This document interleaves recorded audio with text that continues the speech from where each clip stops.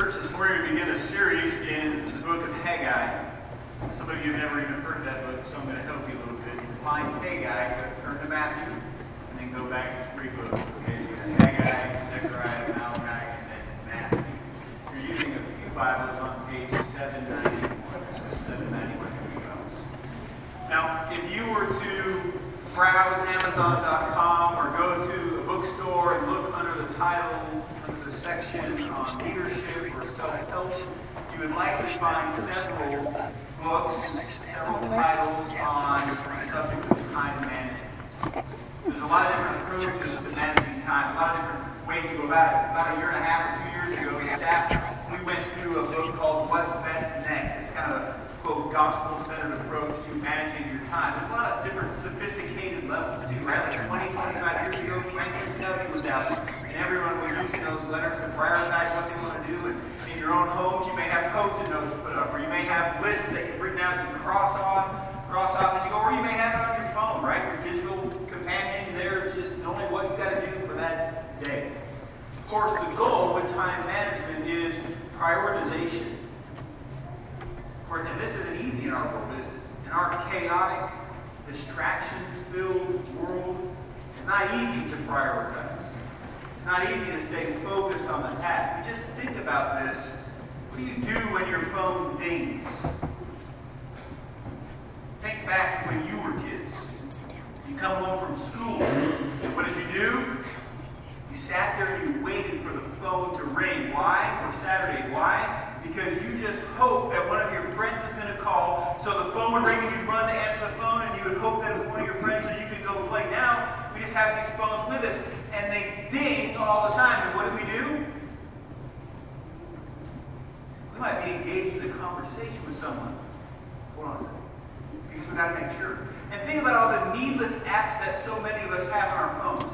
I mean, and all the notifications are set on, right? So we don't miss a thing. I mean, who doesn't need to know when someone changes their profile picture, right? And who doesn't need to know the latest celebrity gossip? And who doesn't need to know the moment that a new email hits your account? The world that we live in is chaotic and it's filled with distraction. But the truth is, this is less about time management than it is about life management. What are we going to do with our lives? How are we going to invest our time and our resources? How are we going to spend our days? Are we going to put temporal things in first place, or are we going to put eternal things in first place? Is it the physical that really matters, or is it the spiritual that is most important? Friends, the book of Haggai is about priorities. We're going to see that this prophet is repeatedly calling God's people and calling us to consider our ways. Why? Because God is concerned with our ways. He's concerned with what we do with our time, what we do with our energy, what we do with our resources. So I'd like for you to stand. We're going to read in the book of Haggai, Haggai chapter 1. We're going to read the first 11 verses together. Haggai 1 through 11. In the second year of Darius the king, in the 6th month, on the first day of the month, the word of the Lord came by the hand of Haggai the prophet to Zerubbabel the son of Shealtiel, governor of Judah, and to Joshua the son of Jehozadak, the high priest. Thus says the Lord of hosts, these people say the time has not yet come to rebuild the house of the Lord. And the word of the Lord came by the hand of Haggai the prophet. Is it a time for you yourselves to dwell in your paneled houses, while this house lies in ruins? Now therefore, thus says the Lord of hosts, consider your ways. You have sown much and harvested little.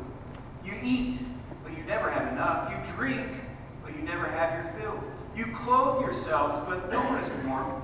And he who earns wages does so to put them into a bag with holes.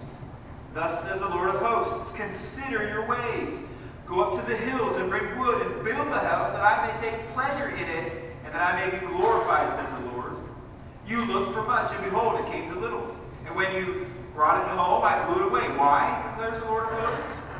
Because of my house that lies in ruins, while each of you busies himself with his own house. Therefore the heavens above you have withheld the dew, and the earth has withheld its produce. And I have called for a drought on the land, and on the hills, on the grain, the new wine, the oil, on what the ground brings forth, on man and beast, and on all their things. Let's pray. Great God, thank you for your word. Thank you for your grace in giving us a chance. Thank you for the warning to consider our ways. Thank you for your Spirit that enables us to examine ourselves and to make change. And God, we pray that even now as we look to your word, we'd be changed. We would submit to it. We would recognize your glory and prioritize your righteousness. Father, even now, encourage us and help us. In Jesus' name, amen. And you may be seated. But when it comes to the prophet Haggai, we really don't know a whole lot about him. His preaching is mentioned in Ezra chapter 5 and in Ezra chapter 6 in coordination with the rebuilding of the temple. His name means festival, so many have speculated that this man Haggai must have been born on a Jewish feast day. We don't know much about his parents or his lineage. Frankly, we don't know if he was a career prophet. Many have speculated that he was a priest. We don't know if God called him from a different profession, as he did some, like Amos, and placed him as a prophet. But what we do know is that at this time, we're going to see this was at about 520 BC, the word of God came to Haggai, and Haggai delivered a message to God's people. In fact, 4 specific prophecies are contained in this short book, the second shortest book of the Old Testament, and Haggai now is speaking with the full authority of the Word of God. The first heading this morning that we'll seek to understand this text by is this: in light of God's Word, examine yourself.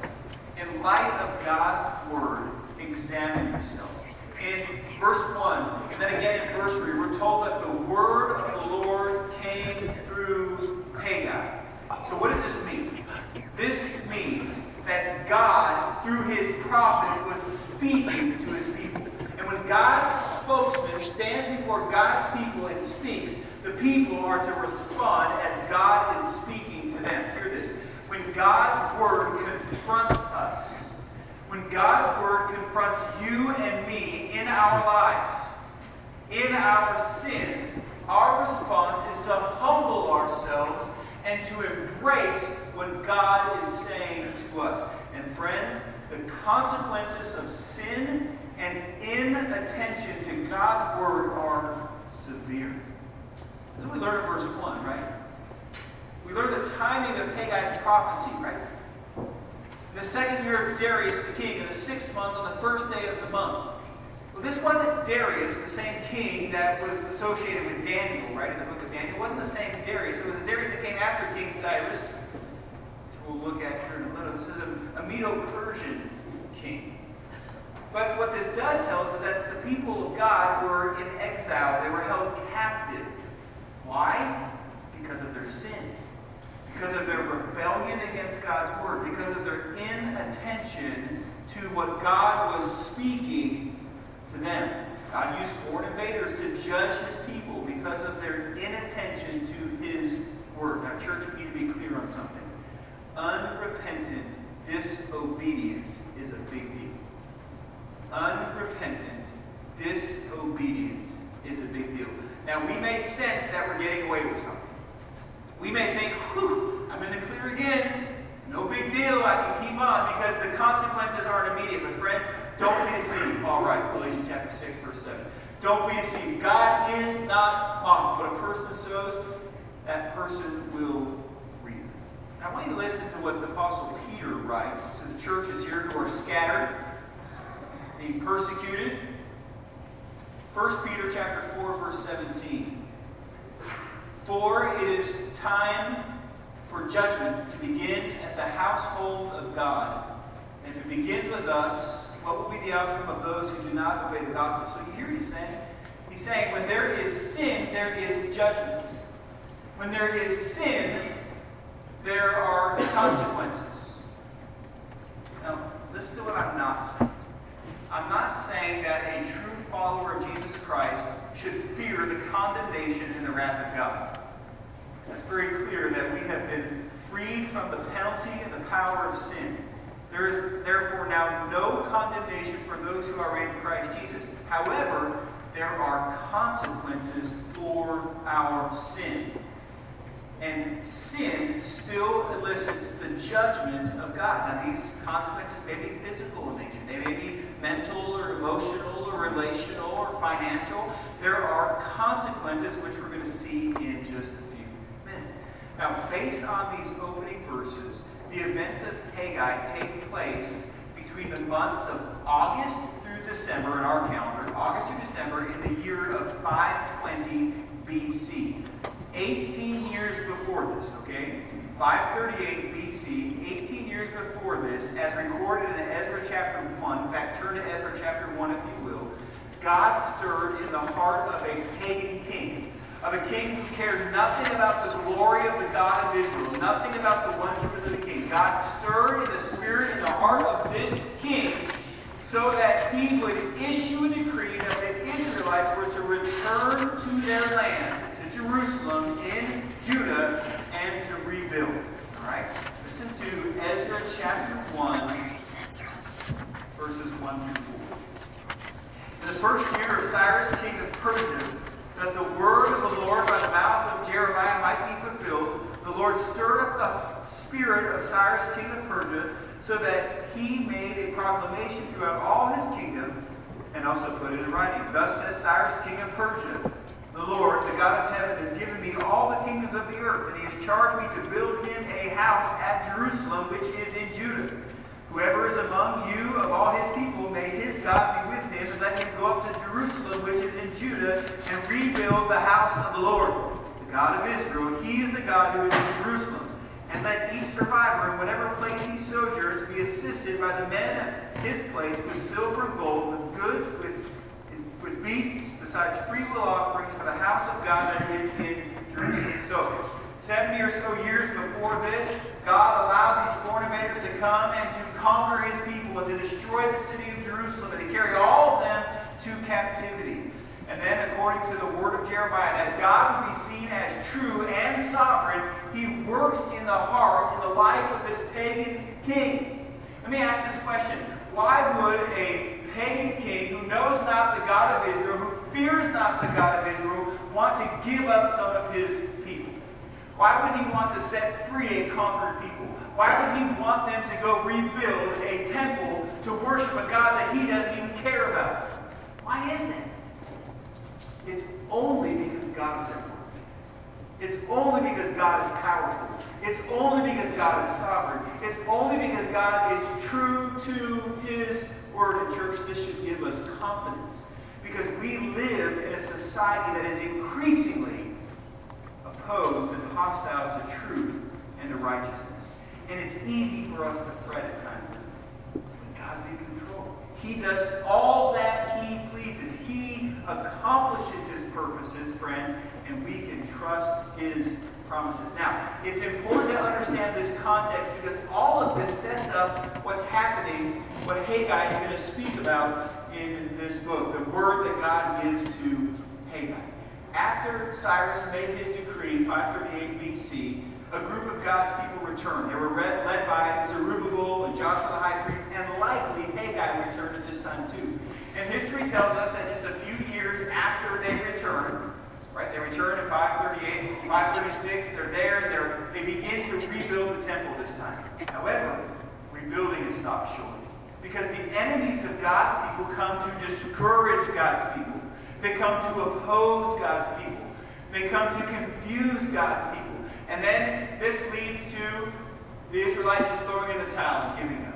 It leads to indifference and opposition. They just say, we can't do this persevere in obedience.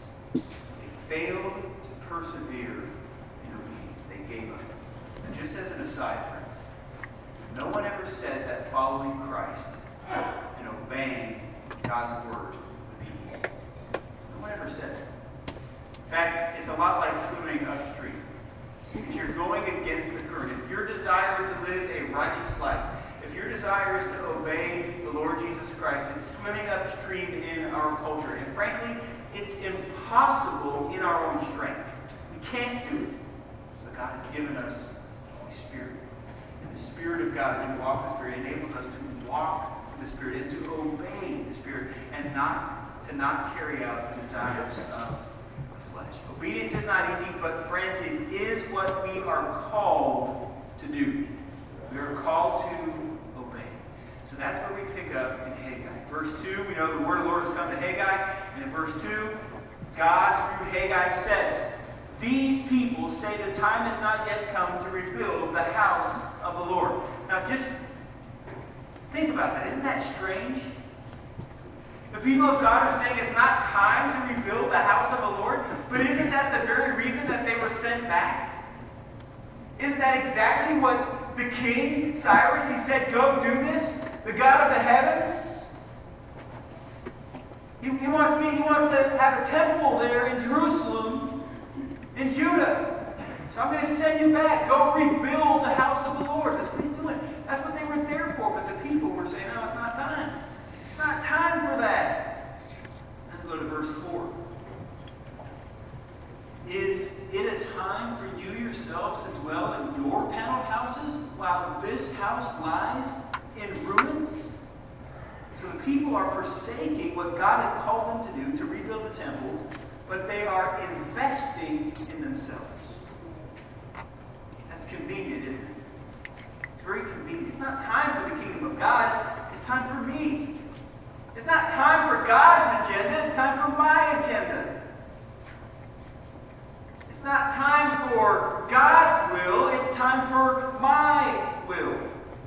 Now, the reference to paneled houses implies that the people were taking great care of themselves while focusing on their own comfort, while focusing on their own desires. One author I read speculates that the people may have been using material that they had procured for the purpose of rebuilding the temple and now spending it on themselves, using it for their own comfort, their own personal gain. Truly, they were seeking their own kingdoms instead of seeking to build God's kingdom. Friends, they had things out of order. Haggai was calling them to put first things first. He was calling them to consider their ways. And in verses 5 and 6, and then again in verses 9 through 11, Haggai is now connecting the dots between the hardships and the difficulties and the trials that they were facing in life with their unrepentant disobedience. Look at verse 5 and 6 again, if you will.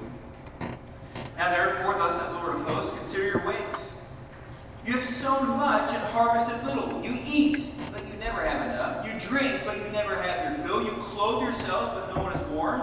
And he who earns wages does so to put them in a bag with holes." It's as if they get their pay, they put it in a bag, and by the time they get home, it's all fallen out, and they don't see it anymore. Nothing is going good for them. Nothing. Go down a little bit further, verses 10 and 11, and there's a famine in the land. They don't have wine and oil and all this stuff. Why? Because of their disobedience. Because they have forsaken what God has called them to do, and they have now focused on themselves, on their own comfort, on their own desires, on their own way, on their own will. This is a problem. Famine, lack of resources, hunger, all connected to their disobedience. Friends, let me ask you this question. What difficulties, what frustrations, what trials are you facing in life? What hardships, what struggles? Could it be that God is trying to get your attention? Could it be that God is calling you to consider your ways? Life's trials are an occasion for self-examination. Life's trials are an occasion for self-examination. Now, hear me say this. I'm not saying that every trial and every difficulty that you face is the direct consequence of some specifics in your life. That's not what I'm saying. But perhaps some of them are. The point is this. Life's difficulties, life's trials, life's hardships are an occasion for us to consider our ways. How often do we evaluate our lives? How often do we evaluate our priorities, our relationship, what we're investing in? I'm reading a book by well-known pastor James McDonald right now. It's on change and transformation. And based on James chapter 1, verse 5, and God's promise to give wisdom to those who ask Him for wisdom, McDonald argues that the wisdom he's speaking about is wisdom so that you might understand the trial that you're facing. Like, what's going on? What is God trying to do? How am I supposed to change? Why is this taking place? But the problem as I see it is this. Too often, rather than examine our lives or really think about what's going on in our lives, to consider our ways, to reflect on what's taking place all around us and with us and our families and in our lives, we often go through life ignoring our sin. We often go through life ignoring it and blaming others for it. Right? We make excuses. And none of us is immune to this, right? We can all run this direction. We make excuses. Hey, if she wouldn't do that, then I wouldn't do this. And really, my problem is all these past hurts, all these things that happened to me in my past, that's why I'm acting out this way now. That's why I'm doing these things now. And if I would have just had a better example growing up, if I would have just had a better example, a better picture of what it meant to live a godly life or a Christian life, then things would be different today. And if it weren't for the internet, then I wouldn't have those struggles. And if I just had a little bit more, then I would be content. I would be just fine. If I just had a little bit more, I would be just fine. And if my parents, and if my friends, and if my youth leaders, and if my pastor, and if my teachers, and if my co-workers, and if my boss, and you name it, right? We go down these roads, and it's always someone else. It's always another cause for our brokenness. I imagine that's what the Israelites were doing. I imagine that's exactly what the Israelites were doing. I know that God brought us back here to rebuild the temple. And it's been a while now, but just look all around us. We've got opposition. We've got people who don't want us to do this. And plus, we're not all on the same page anyway.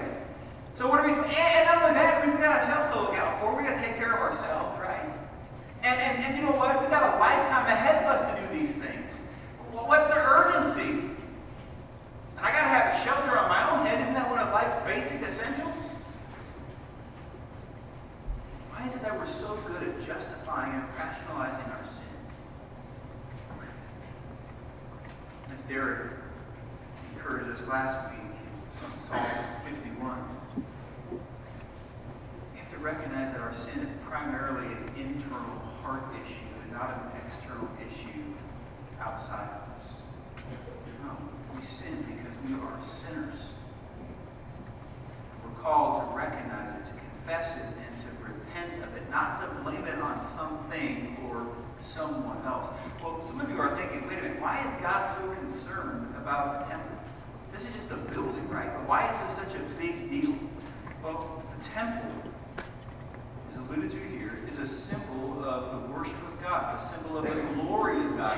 It's a symbol of God's presence with His people and His faithfulness to His covenant and His glory over all things. But friends, if we're honest, that's not what the Israelites were concerned about. They were concerned about themselves. Too often, friends, that's not what we're interested in either. We are concerned about ourselves, our comfort, our stuff. This should be clear enough. The worship of God grows cold in the shadow of self-love. The worship of God grows cold in the shadow of self-love. When we are too busy making so much of ourselves, we minimize the worship and obedience of God or to God. We minimize we prioritize our own agendas, our own ways, what we're doing is saying, God, that's not important to me. What you want is not important to me. Worship of God grows cold in the shadow of self-love. Let's be clear. What we do with our resources is a clear indication of what is most important to us. Resources include a lot of things. We're going to talk about a lot of things here. How you spend your money, what you choose to invest in, what you choose not to invest in, or what you choose to withhold speaks volumes about what is most important to you. And friends, there's no denying it. There's no denying it. And we can come up with all kinds of excuses. I just don't have very much. Or I need that new car. Or I'm saving for college. Or I'm paying for college. Or I'll start later. I have plenty of time. Look, I'm young. I have years ahead of me to get on board with God's agenda. I have years ahead of me. Friends, we're good at rationalizing and justifying our self-love. And this really brings us to the second heading this morning. In light of God's Word, build the church. In light of God's Word, build the church. Like the Israelites were called to rebuild the temple, friends, you and I are called to build the church. Or maybe I should say it this way, to build up the church. Now some of you more theologically oriented people here are saying, wait a minute, the building isn't the church. The church is the people of God. You know, the temple of God is the people of God. Because the Spirit indwells the people of God. So now we are the temple of God, the presence of God. And you're right. So here's my question. How are you building up the church? How are you building up the people of God? How are you using the gifts that God has given you to bless the body of Christ for the glory of God?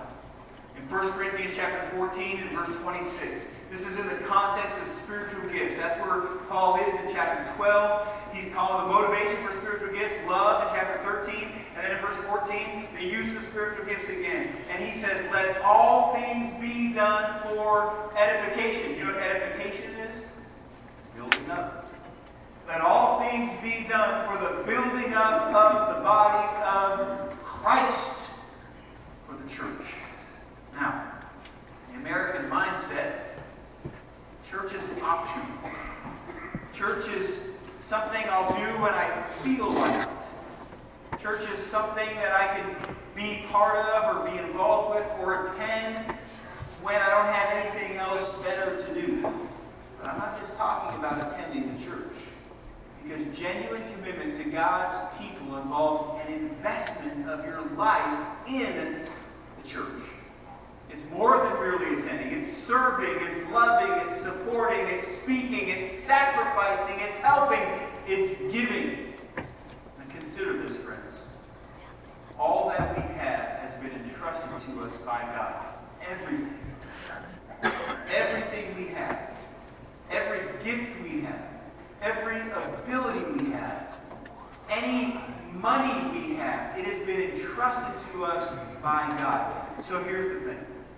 Here's the question to ask ourselves. What are the gifts that God has given to you, entrusted to you, that you are failing to use for His glory? What are the gifts that God has entrusted to you that you are failing to use for His glory? And hear me. You utilize gifts and abilities and have experiences every day as parents and grandparents and students and employees and employers and as neighbors that could be used in the service of God's people. Every day. Let me just give you some examples. Just kind of thinking through the past several weeks, and just a handful of examples came to mind. I think of Karen Gamage, long-time tender member here. She's an artist. She uses her artistic ability to serve through the VBS ministry. I think of Claudia Rios, who uses her baking ability to make great cookies to serve in VBS. I think of Mike Jennings. Mike Jennings, who is a salesman, who God has gifted with beautiful handwriting. Okay, listen, I've never seen a man with more beautiful handwriting than Mike Jennings. Okay? And he uses it to serve through VBS. I think of Perry and Joanna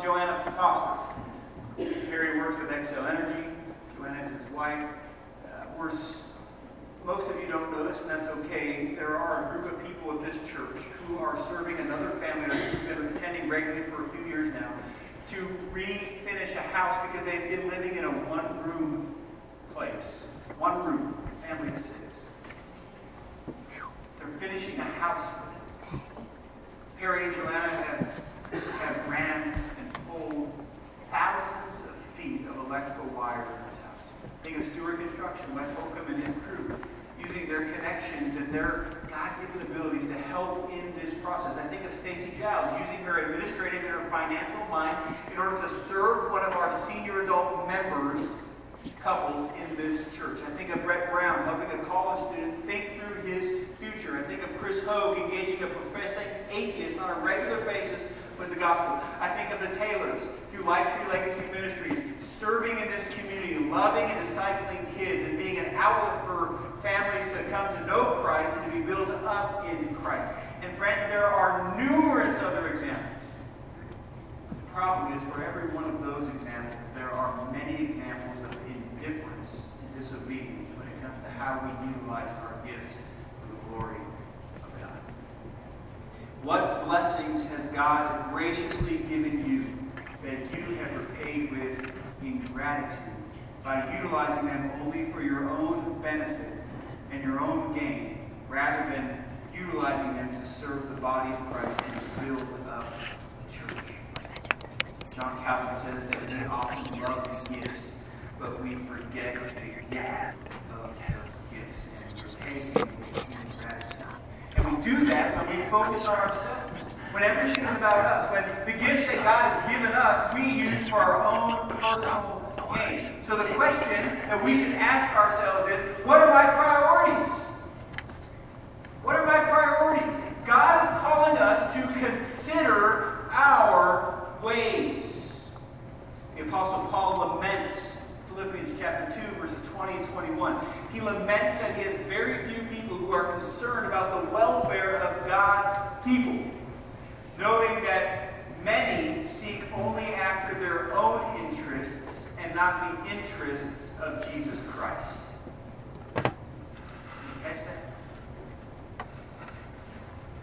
Many people don't care about the interests of Jesus Christ. They're not concerned about the welfare of God's people. They're only concerned about their own interests.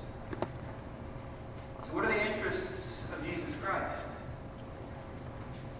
Glory of God, obedience to the Father, people, gospel, salvation, sanctification, the body of Christ, the church. So church, as we consider our ways, let us consider Jesus' ways. And let us put first things first. And while obedience, while following after Christ may be difficult at times because of external circumstances, let's not forget that Jesus Christ, who faced untold difficulty, persevered in obedience all the way to death on a cross. Not for his sin, but for our sin. Through extreme trial, through extreme difficulty, Jesus Christ followed the road to the end, the road of obedience to the end. He died on the cross for your sin and mine. And then he rose again on the third day. And he offers life and hope in him alone. He obeyed the Father in everything, taking on the form of a servant, denying himself, denying his own interests, and dying on the cross for sinners. And obedience is what God calls us to. Obedience is what His Spirit empowers us towards. Now the fact is, none of us are saved because of our personal obedience. Salvation from God's wrath and eternal life is found only by trusting in the finished work of Jesus Christ, in the person and in the obedience of Jesus Christ. But as those who are followers of Christ, those who have been saved by God's grace and by God's grace alone, we are called to die to ourselves, to take up our crosses, follow Jesus. That's what we're called to. So this week, will you evaluate your life? Will you evaluate your life? Will you examine your priorities? Will you examine your use of resources? What are you doing with the gifts that God has entrusted to you? And will you make adjustments for the glory of God and for the good of God's people? Now, in just a moment, we're going to transition to a time of invitation and reflection and worship. And during that time, if you have questions about what it means to prioritize your life under the will of God, come talk to us or let us know or contact us this week because we want to talk to you. If you have questions about what it means to serve this church or to become a member or a part of this church, please come talk to us. Catch us this week. If you have questions about what it means to deny yourself, to carry your cross, and to follow Christ, the road of forgiveness of sins and eternal life, that we want to know that. Would you come and talk to us? Let us share what the gospel message is with you. The hope of eternal life, the hope of forgiveness of sin, the hope of peace with God. Always and only through Jesus Christ. As we begin this series in Haggai, I pray that we would be people who consider our ways. Put first things first. We pray for you. Lord Jesus, thank you for the grace that you show us, even in giving your word to us. It's not an easy message. It's not an easy message. Sometimes your word hits us hard because our hearts are hard. But Lord, it is the word of life. And there is no hope outside of you. We need you. So we pray that your Spirit would do the work that only your Spirit will do within us and make us more like Christ. Make us humble before him and before you. And we might be formed more into the likeness of our Savior and our Lord. Jesus, do your work now within us. Encourage us as a people. Give us grace to turn from sin, to prioritize your righteousness.